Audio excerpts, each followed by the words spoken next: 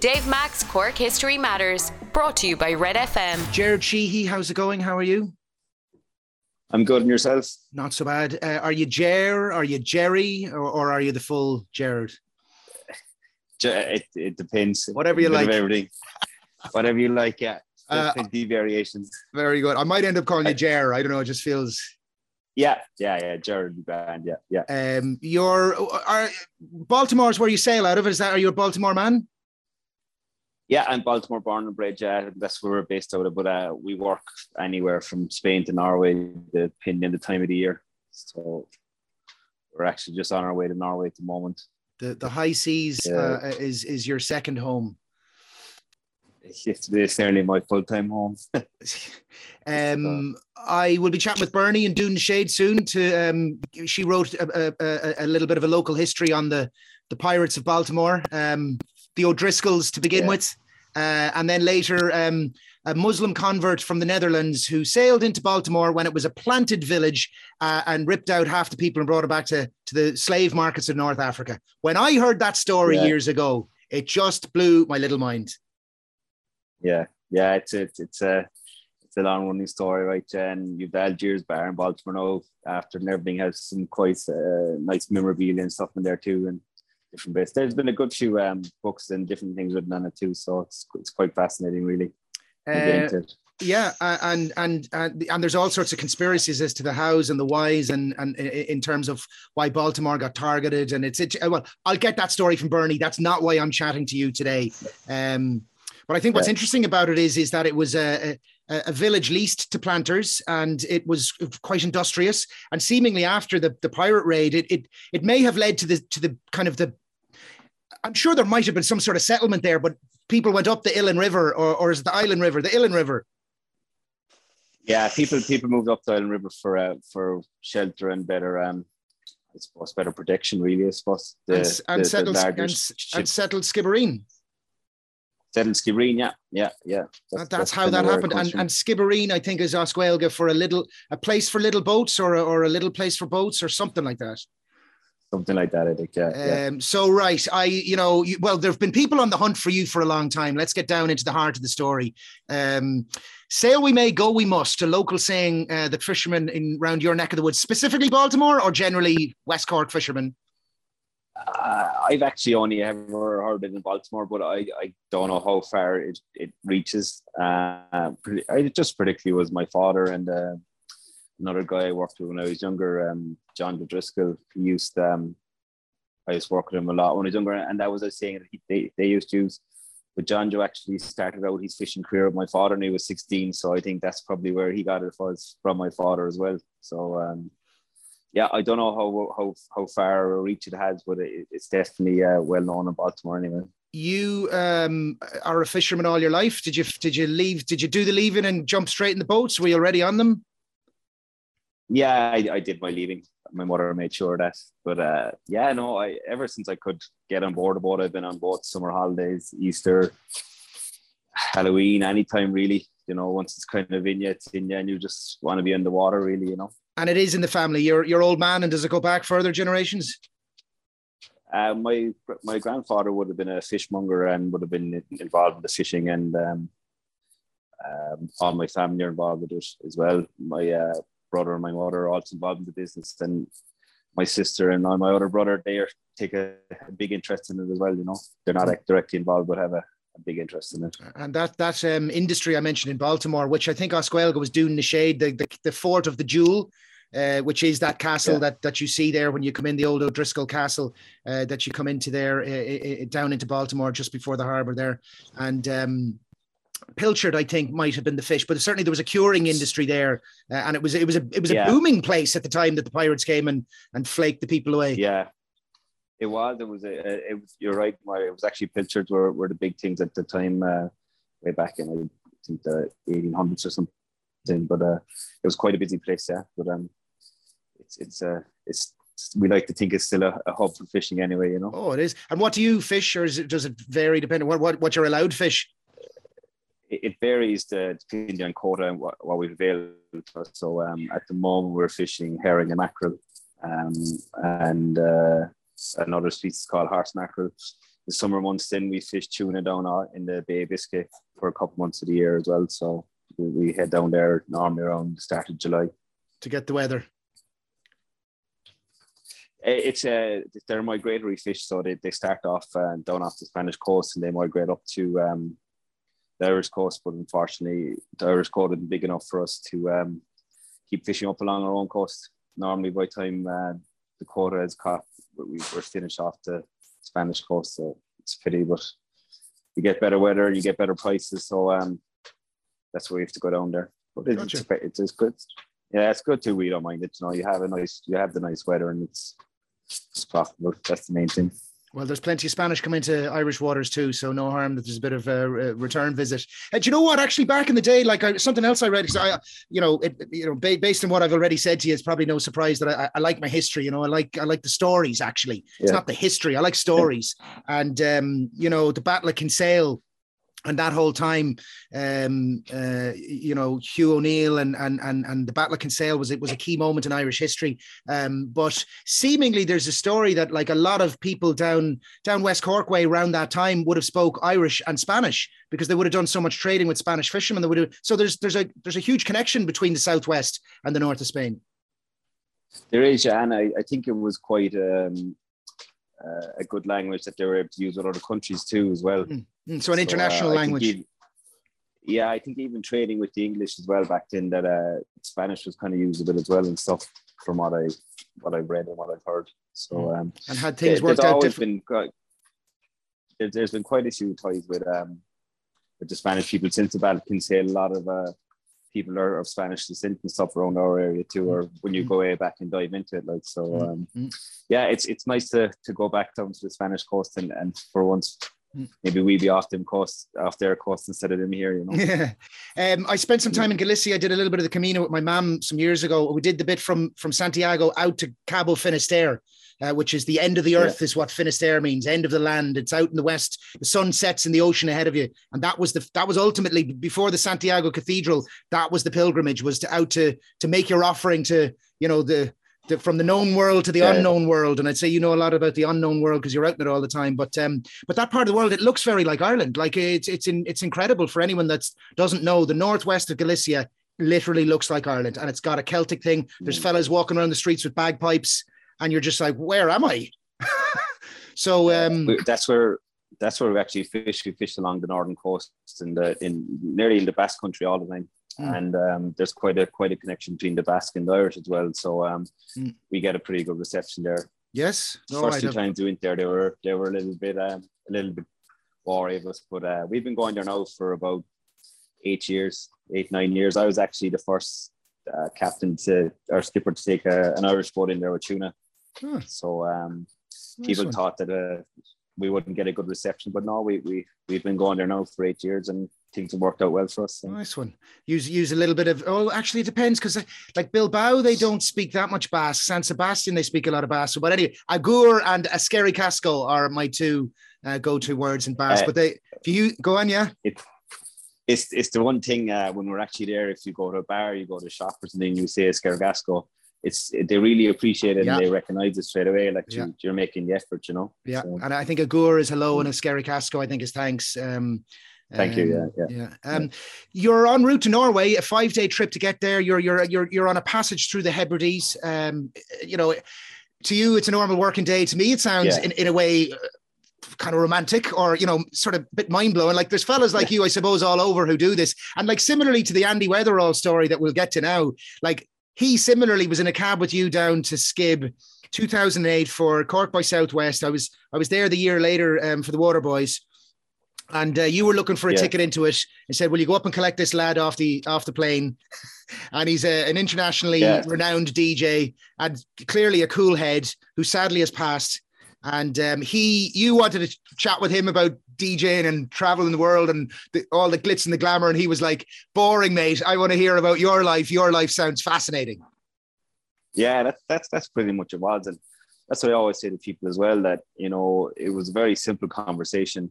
It was just chatting about life and what I was doing. And as I said in the thing, I just think he was fascinated that you were so fearless and that you had such a draw for, but you know, you kind of need to have it to succeed in this job. You either love it or you hate it. And if you don't love it, you're not going to survive in it. I mean, I always say to people, you know, obviously it's good to be making money in that, but the day you actually go to sea just for the money is the day you're not a fisherman anymore. You know, it's kind of something that has to be entwined in you and built into you. So, you know, it's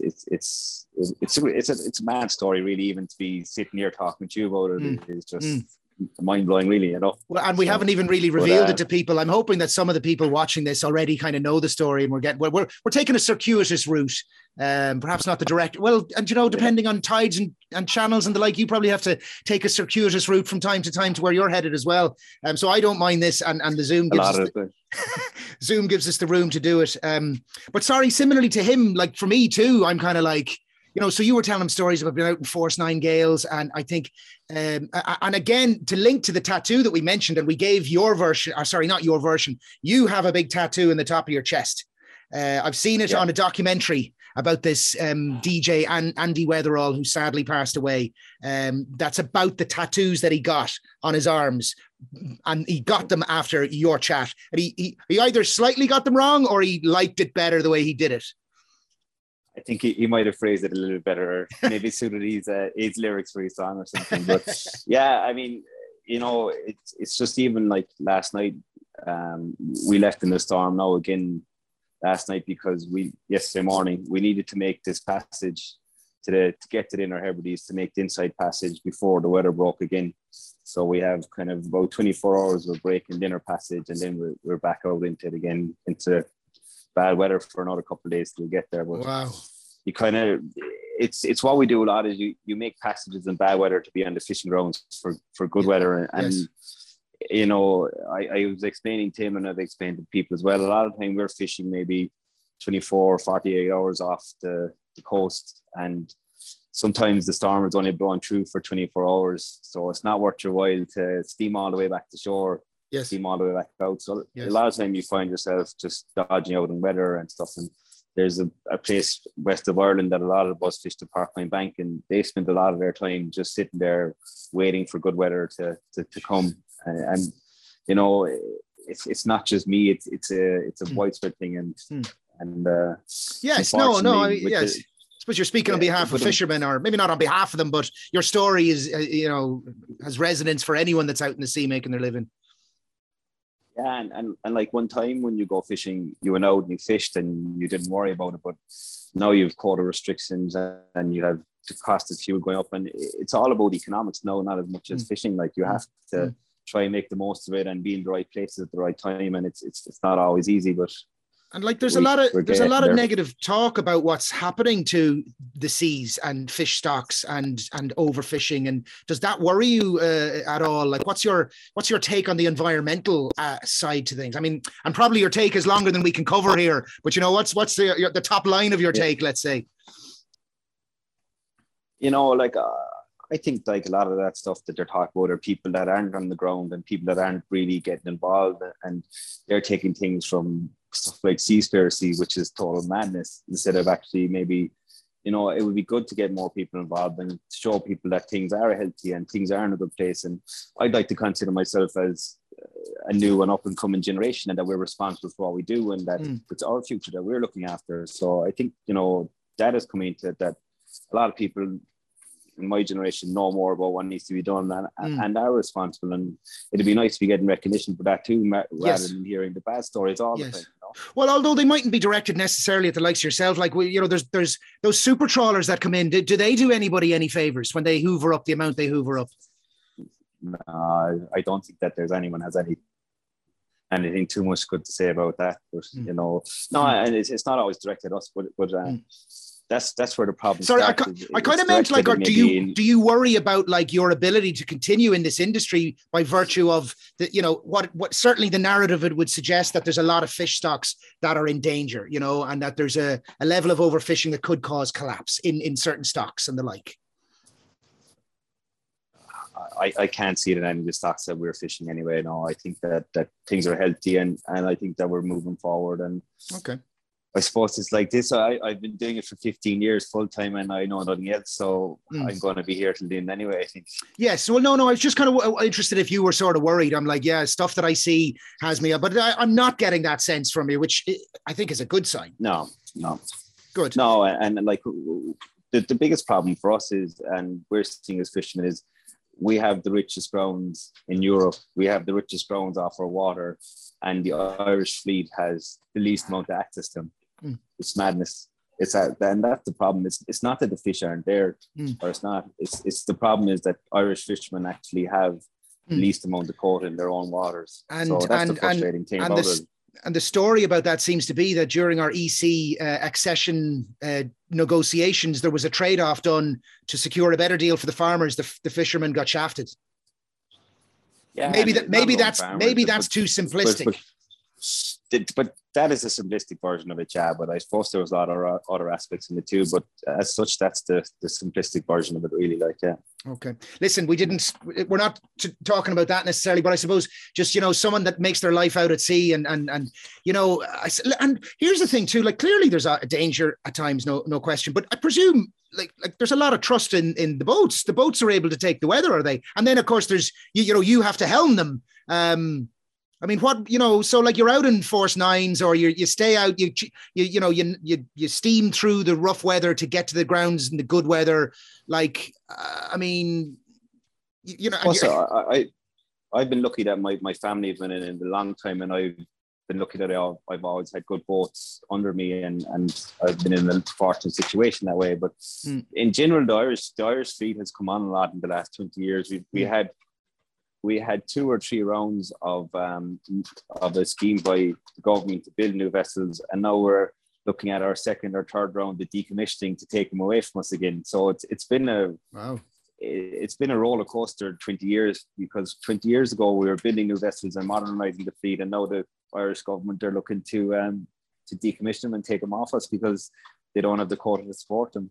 Wow. So it's madness, but I suppose we're lucky that we do have a modern fleet, and that, the boats are quite good around the coast, and people are lucky in that sense. But it is a massive trust issue. I mean, I'm actually player fishing with another boat, and at the moment now there's 12 Irish guys left Donegal yesterday morning, and we're heading for Norway for the next 2 or 3 weeks fishing. So there is a lot of trust issues, and it's good that you have guys that put their trust in you and put the trust in other people, like so. But yeah, okay, thank you for that. Because it's something I think about, and I if I think like what might it be like if you're out, but obviously the boats are able to manage it. You gotta handle them right. You gotta know what you're doing, but they bob in the water.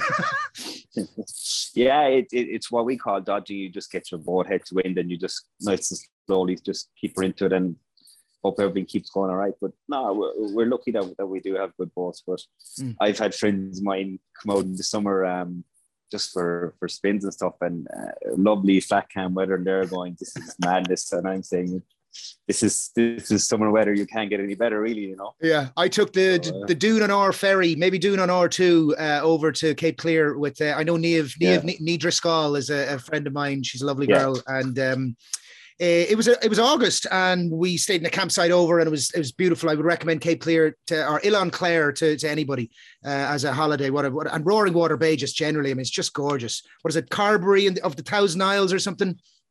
But the Thousand Isles. I mean, that whole place is just so unexplored by people. It's amazing that people don't latch onto that and get on it. I mean, as you said, along Clare there is just beautiful. We actually have a small boat, and during the summer, that's where we head at the weekends, take a spin out, and it's lovely. It was August though, right? And there was whatever happened. It wasn't like a wild day at all, but there was rollers coming in my view, rollers. I mean, I don't know, obviously you no doubt have a different description for them. It certainly wasn't flat cam though, I'll tell you that. Everybody in the boat got sick. Or anybody that went downstairs on the boat got sick. I stayed up at the top, but I kind of was trying to do the can I keep the standing as the pitch and toss of the waves come at you. But like I was looking at them and they were rolling towards us. Now they weren't like anything you were out in a force 9, but for me, land legs, I was kind of like, oh Jesus, I wasn't thinking it was going to be like this in August, But so I can only imagine. But I do sometimes wonder what it must be like to be out there in the wild ones. And look, fair play to you. But look, Andy Weatherall, the DJ that you were ferrying from Cork Airport down to Skibbereen to play that Cork by Southwest gig 2008, he too was kind of eager to hear the inside track. And I think the story that you told him was about your old man. What's that one? Yeah, I had just been on the boat. I hadn't been on the boat for very long, maybe about a year or so. I don't think it was even a year. And we left Killybegs in a bad storm. And when we were a couple of hours out in port, we were doing a job down in the boat. And my father was coming down because an alarm had gone off in the boat. And he actually fell down 2 flights of stairs and crushed his ankle. So it was kind of left to me to bring the boat back in. So that's kind of that's the story that I told him that stuck with him. You know, he just thought it was mad to think that I was 18 or 19 at the time, that you'd be in a situation like that you'd actually have to step up and take a boat back in and get things sorted. And that's I where suppose I've been on the boat. Yeah, I'd been on the boat for years, on and off in bits and pieces. So I knew what I was doing, and I suppose I just did it. I didn't think any more of it, but he just thought it was mad to think that stuff like that happens while he's being ferried around and booked into the best hotels and, you know, given his vodka or given whatever it is, and off he goes into a little, well, you know, it was an interesting job he did too. But that's when you use the classic phrase that stuck with him. Yeah, he kind of said to me, and is there just ever mornings that you just get up and just think, I can't be asked to do this, or I just think, that's where I just said, fail she may, but go she must. So kind of just went from there. And when did you get the tattoo of that? I had it a couple of years previous when I was in Queenstown or New Zealand. I got it when I was about 19, and I was about 21 at the time when this happened. So 2021. And what's the kind of about a year? The ship looks like the sort of thing you'd see in 1492, or, you know, the ones that cross the Atlantic sort of. It's just a tall ship. Yeah, it doesn't have any real significance. It's just no. I just even the style of it. Sorry for someone as not without an affinity to the sea like you. I was just even like, is that what that is? And you've got the words underneath. So fail she may, go she must, or go on again. Sorry, you say it again. Fail she may, but go she must. And he got these actually, let's look at it, because we can do an old screen share where we can see well, that's the documentary. We'll get to that in a minute. What happened? There's the piece. So there you go. There's the piece that Ed Power wrote recently in the Irish Examiner. The second anniversary of the music legend's death has prompted 2 documentaries on the intriguing tale of a fateful drive from Cork Airport. Fail we may, sail we must. That's Andrew Weatherall. That's you with the big fish. Good on you. And thank you, by the way, very much for doing this call with me. Paul McDermott is a man who's made many, many music documentaries. A lot of them are Cork. I suppose he's a Cork man. That might explain it. He is the head of media and arts at Rathmines College. So he's done a radio documentary about it. And then there's this, which let's just play just a tiny little bit of it. And you feature in this at the end. But let's just get a little bit about what it says about Andy Weatherall.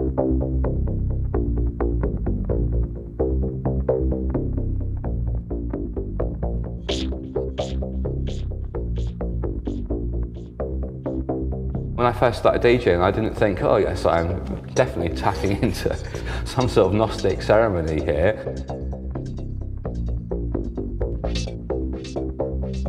Over the years, when you kind of analyse what you do, you're in a usually square or rectangular room, there's smoke and there's coloured light. But to me, it began to dawn on me that there is a little bit more to it than that. There are religious ceremonies going back thousands of years that use smoke, coloured lights and music. It is that basic human need for transcendence. That's the documentary for people to see. Sail We Must, a sea story of Andrew Weatherall and an Irish fisherman. That is you, Gerard Sheehy. That's the piece Ed Power wrote in the paper. And this is us having that chat about it. So he loved the story. He went off and he got the tats. He did a song on one of his albums with that title. People around the world, I think, like, is there various people did artworks based on it and the like? It's all over the side of buildings, and the amount of people that have it tattooed and stuff now is crazy, you know. it's become a massive mantra, and Jesus, even when I was in Dublin at the launch Wednesday night of the documentary, and it was just mad, people coming up and saying, do you realize how much those words have meant to people and stuff? And I'm, and it was just a very simple thing, and I suppose it's the kind of way we live our life, and it's the way most fishermen live their life. I think there's something. I think there's something very Irish in it, Gerard, as well as just. I mean, we won't take it away from the fishermen and the attitude and the resilience that you guys bring with you out to the seas. But there feels something quite Irish about that. Like oh, sure, look, we'll get on with what happens and make the best of it. I think it came at a really good time as well, that people needed kind of a feel good vibe story, and people needed maybe a little bit of a pick up to say, this was this time last year in the height of coronavirus, and I think people just needed something to hold on to maybe and grab it, and maybe that's why it went so far. But so did the kind of I was sort of presuming that it was from when he got the tattoos that it sort of started to filter into popular culture, but was it more after he died? I think it was filtering in for a good while, but then it really blew up, I think, after he died. And I picked him up and I took him to the gig and I dropped him off, and I never really knew anything about him afterwards much, and I never knew that any of this happened until was it the 16th or 17th? You drove him back again, didn't you? Do you know on which way up or down was it when you told him that one? On the way down was when I told him the story, and he was just on the way back again. He was just intrigued about fishing and just wanted to know more and more. And it kind of seemed like he'd been thinking about it all night, and he must have that he popped his head back in the door to me and said, "What was that saying?" Again, just before he left. So I kind of thought, that was it. Even last year, did you go to his gig, by the way? Yeah. I went to his gig and I spent the night in the DJ booth with him. Oh, as well. Nice one. Yeah, so brilliant. Yeah. Well, let me get that one in. Well, actually, just before we get to Cian, do you? Because I can find it if you don't. But we should give a mention to the director of the film. You were at his launch there Wednesday in the Sugar Club, I think, in Dublin, was it? Yeah, it was Tintman and Grizzly. They put it together there, and Cian was the one that actually started the whole story off in Ireland, and got everything found. So what's his show on Radio na Gaeltachta? Is it? It's not Raw. Is on Tave Tool. On Tave Tool. Yeah, or something. It's an experimental kind of, well, not even experimental, but it's an electronic music show that he late at night on Radio na Gaeltachta. It's really unusual music. He is really passionate and knowledgeable, and he's a lovely, lovely guy. I don't know him personally, but my friend Stevie G knows him. Galway DJ. He brought Andy Weatherall over there. You'll see that in the documentary. But he, after Andy Weatherall passed, was kind of put out a tweet, basically. Yeah, he put out a tweet, and then people started to pick up on it. Our Examiner published the story, and that's kind of actually where one of my friends saw it in, and he got in touch with Cian, and the whole thing went from there. But I got a phone call that day. I was just actually down the pier fixing it, and I thought this is just, a bit of crack. I didn't realize it was so big until I went home and started Googling all about his mantra and people with tattoos and buildings, and kind of went from there. Even I thought after that, this wasn't really probably that big of a deal. And then just as the year went on, more and more stuff has been happening. More and more people have been getting in contact, and it's just mind blowing, really. Yeah, it's mad. It's a chance encounter, but it's something lodged with him, and he liked it. And the tats are great, in fairness. Yeah. Better than my own, actually. And is there anything else stands out from having met him or anything? I mean, he sounds like obviously he was a sound head. I was just, from what I remember, he just was kind of this weird, cool guy, and just talking away to him on the way down, and he'd ask you questions, and then he'd kind of almost kind of drift back from it, and then he'd come at you again with another question, like that he was, obviously he was taking it all in, and that's the way it kind of seemed. But that's one thing I said in other things, it would have been, but nice to see him again, He, I should have mentioned it at the outset of this for those who don't know, because there'll be a lot of people around in these times who'll be like, who? But Andy Weatherall was a very big player, or he just had a big influence in that early 90s dance explosion, really, where he he was DJing in club. He says it in the documentary himself, but I remember like Primal Scream's album Loaded is one of my all-time favorite albums. Actually, don't give out. What the hell's that's not even the name of it. After me calling it my favorite album of all time, is it called Loaded? Primal Scream. No, Loaded's one of the big songs on it. Whatever that Primal Scream album is anyway, is one of my favorite albums of all time. And it's where, you know, they were kind of a straightforward sort of rock and roll band with maybe kind of a bluesy feel. And he remixed one of their songs and it just changed the whole band's trajectory. And that album was just Come Together. Yeah, well, Come Together was one of the songs. Yeah, Loaded was one of the songs. Yeah. What was whatever the name of the album was? It's got distinctive imagery. Maybe we'll go back to the screen share. But he also worked with New Order, and I think he worked with Primal Scream, New Order, Happy Mondays, and the like of that. But then when it all kind of like, and he's someone who, when it all went into this superstar DJ business, actually the piece in the Examiner says that too, in fairness, Ed Power, I'm lifting from that, but in reflecting on it, like, you know, he wasn't over in Ibiza doing all the big, I'm the cool celebrity guy. He kind of kept it real and kept it underground and kept experimental. Yeah. And you'd have to give him kudos and credit for that. But it's why maybe he's not as widely known or broadly known, because he didn't hit that sort of popular having the hits. And I don't think he wanted to. No, and that's what everyone was saying in Dublin last night when I was, you know, as I said, I still don't know a lot about him, but I was kind of learning more all the time. And everyone just said that's the way he wanted it. He just wanted to make his music, and he was more interested in making music than being a superstar DJ, I suppose. But they're kind of saying that they're hoping that this is a bit of a revival, and a lot of people seem to be picking up on it and listen to his music again. So that's good anyway. Well, let's just before we finish, and thank you again very much for your time, let's take a tiny little more of that documentary, which we would recommend people check out. We'll go back a bit to, well, there you go. Look at that. It's so well made as well, in fairness to the guys. There we go. There's Sail We Must. Let's see. That's early Andy Weatherall there. That's his buddy talking about him. Where do we get into? Oh, this might be it here. This might be a bit of the Come Together one.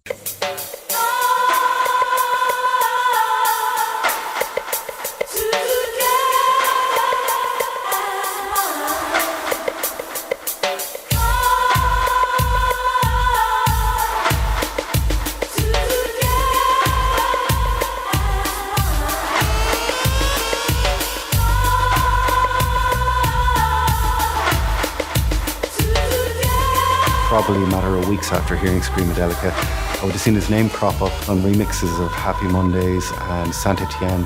Screamadelica, that's the name of the album. Those sorts of albums brought kind of indie kids into the dance thing, you know, and it all kind of rolled on from there. Geez, if we only could go back to those times. Gerard Sheehy, it's a brilliant story, and what makes it even better is that it's a Cork story. Let's face it, that's what makes it even better. And listen, I wish you well. I hope there'll be no failing, and there'll be just sailing all the way to the fishing stocks. And come here, yeah. I mean, listen, let's just wrap up a little bit with that then, maybe, because obviously the likes of yourself are hurting with the inflation in diesel prices. Basically, is it almost getting itchy bum time, squeaky bum time, as Mick McCarthy once famously said?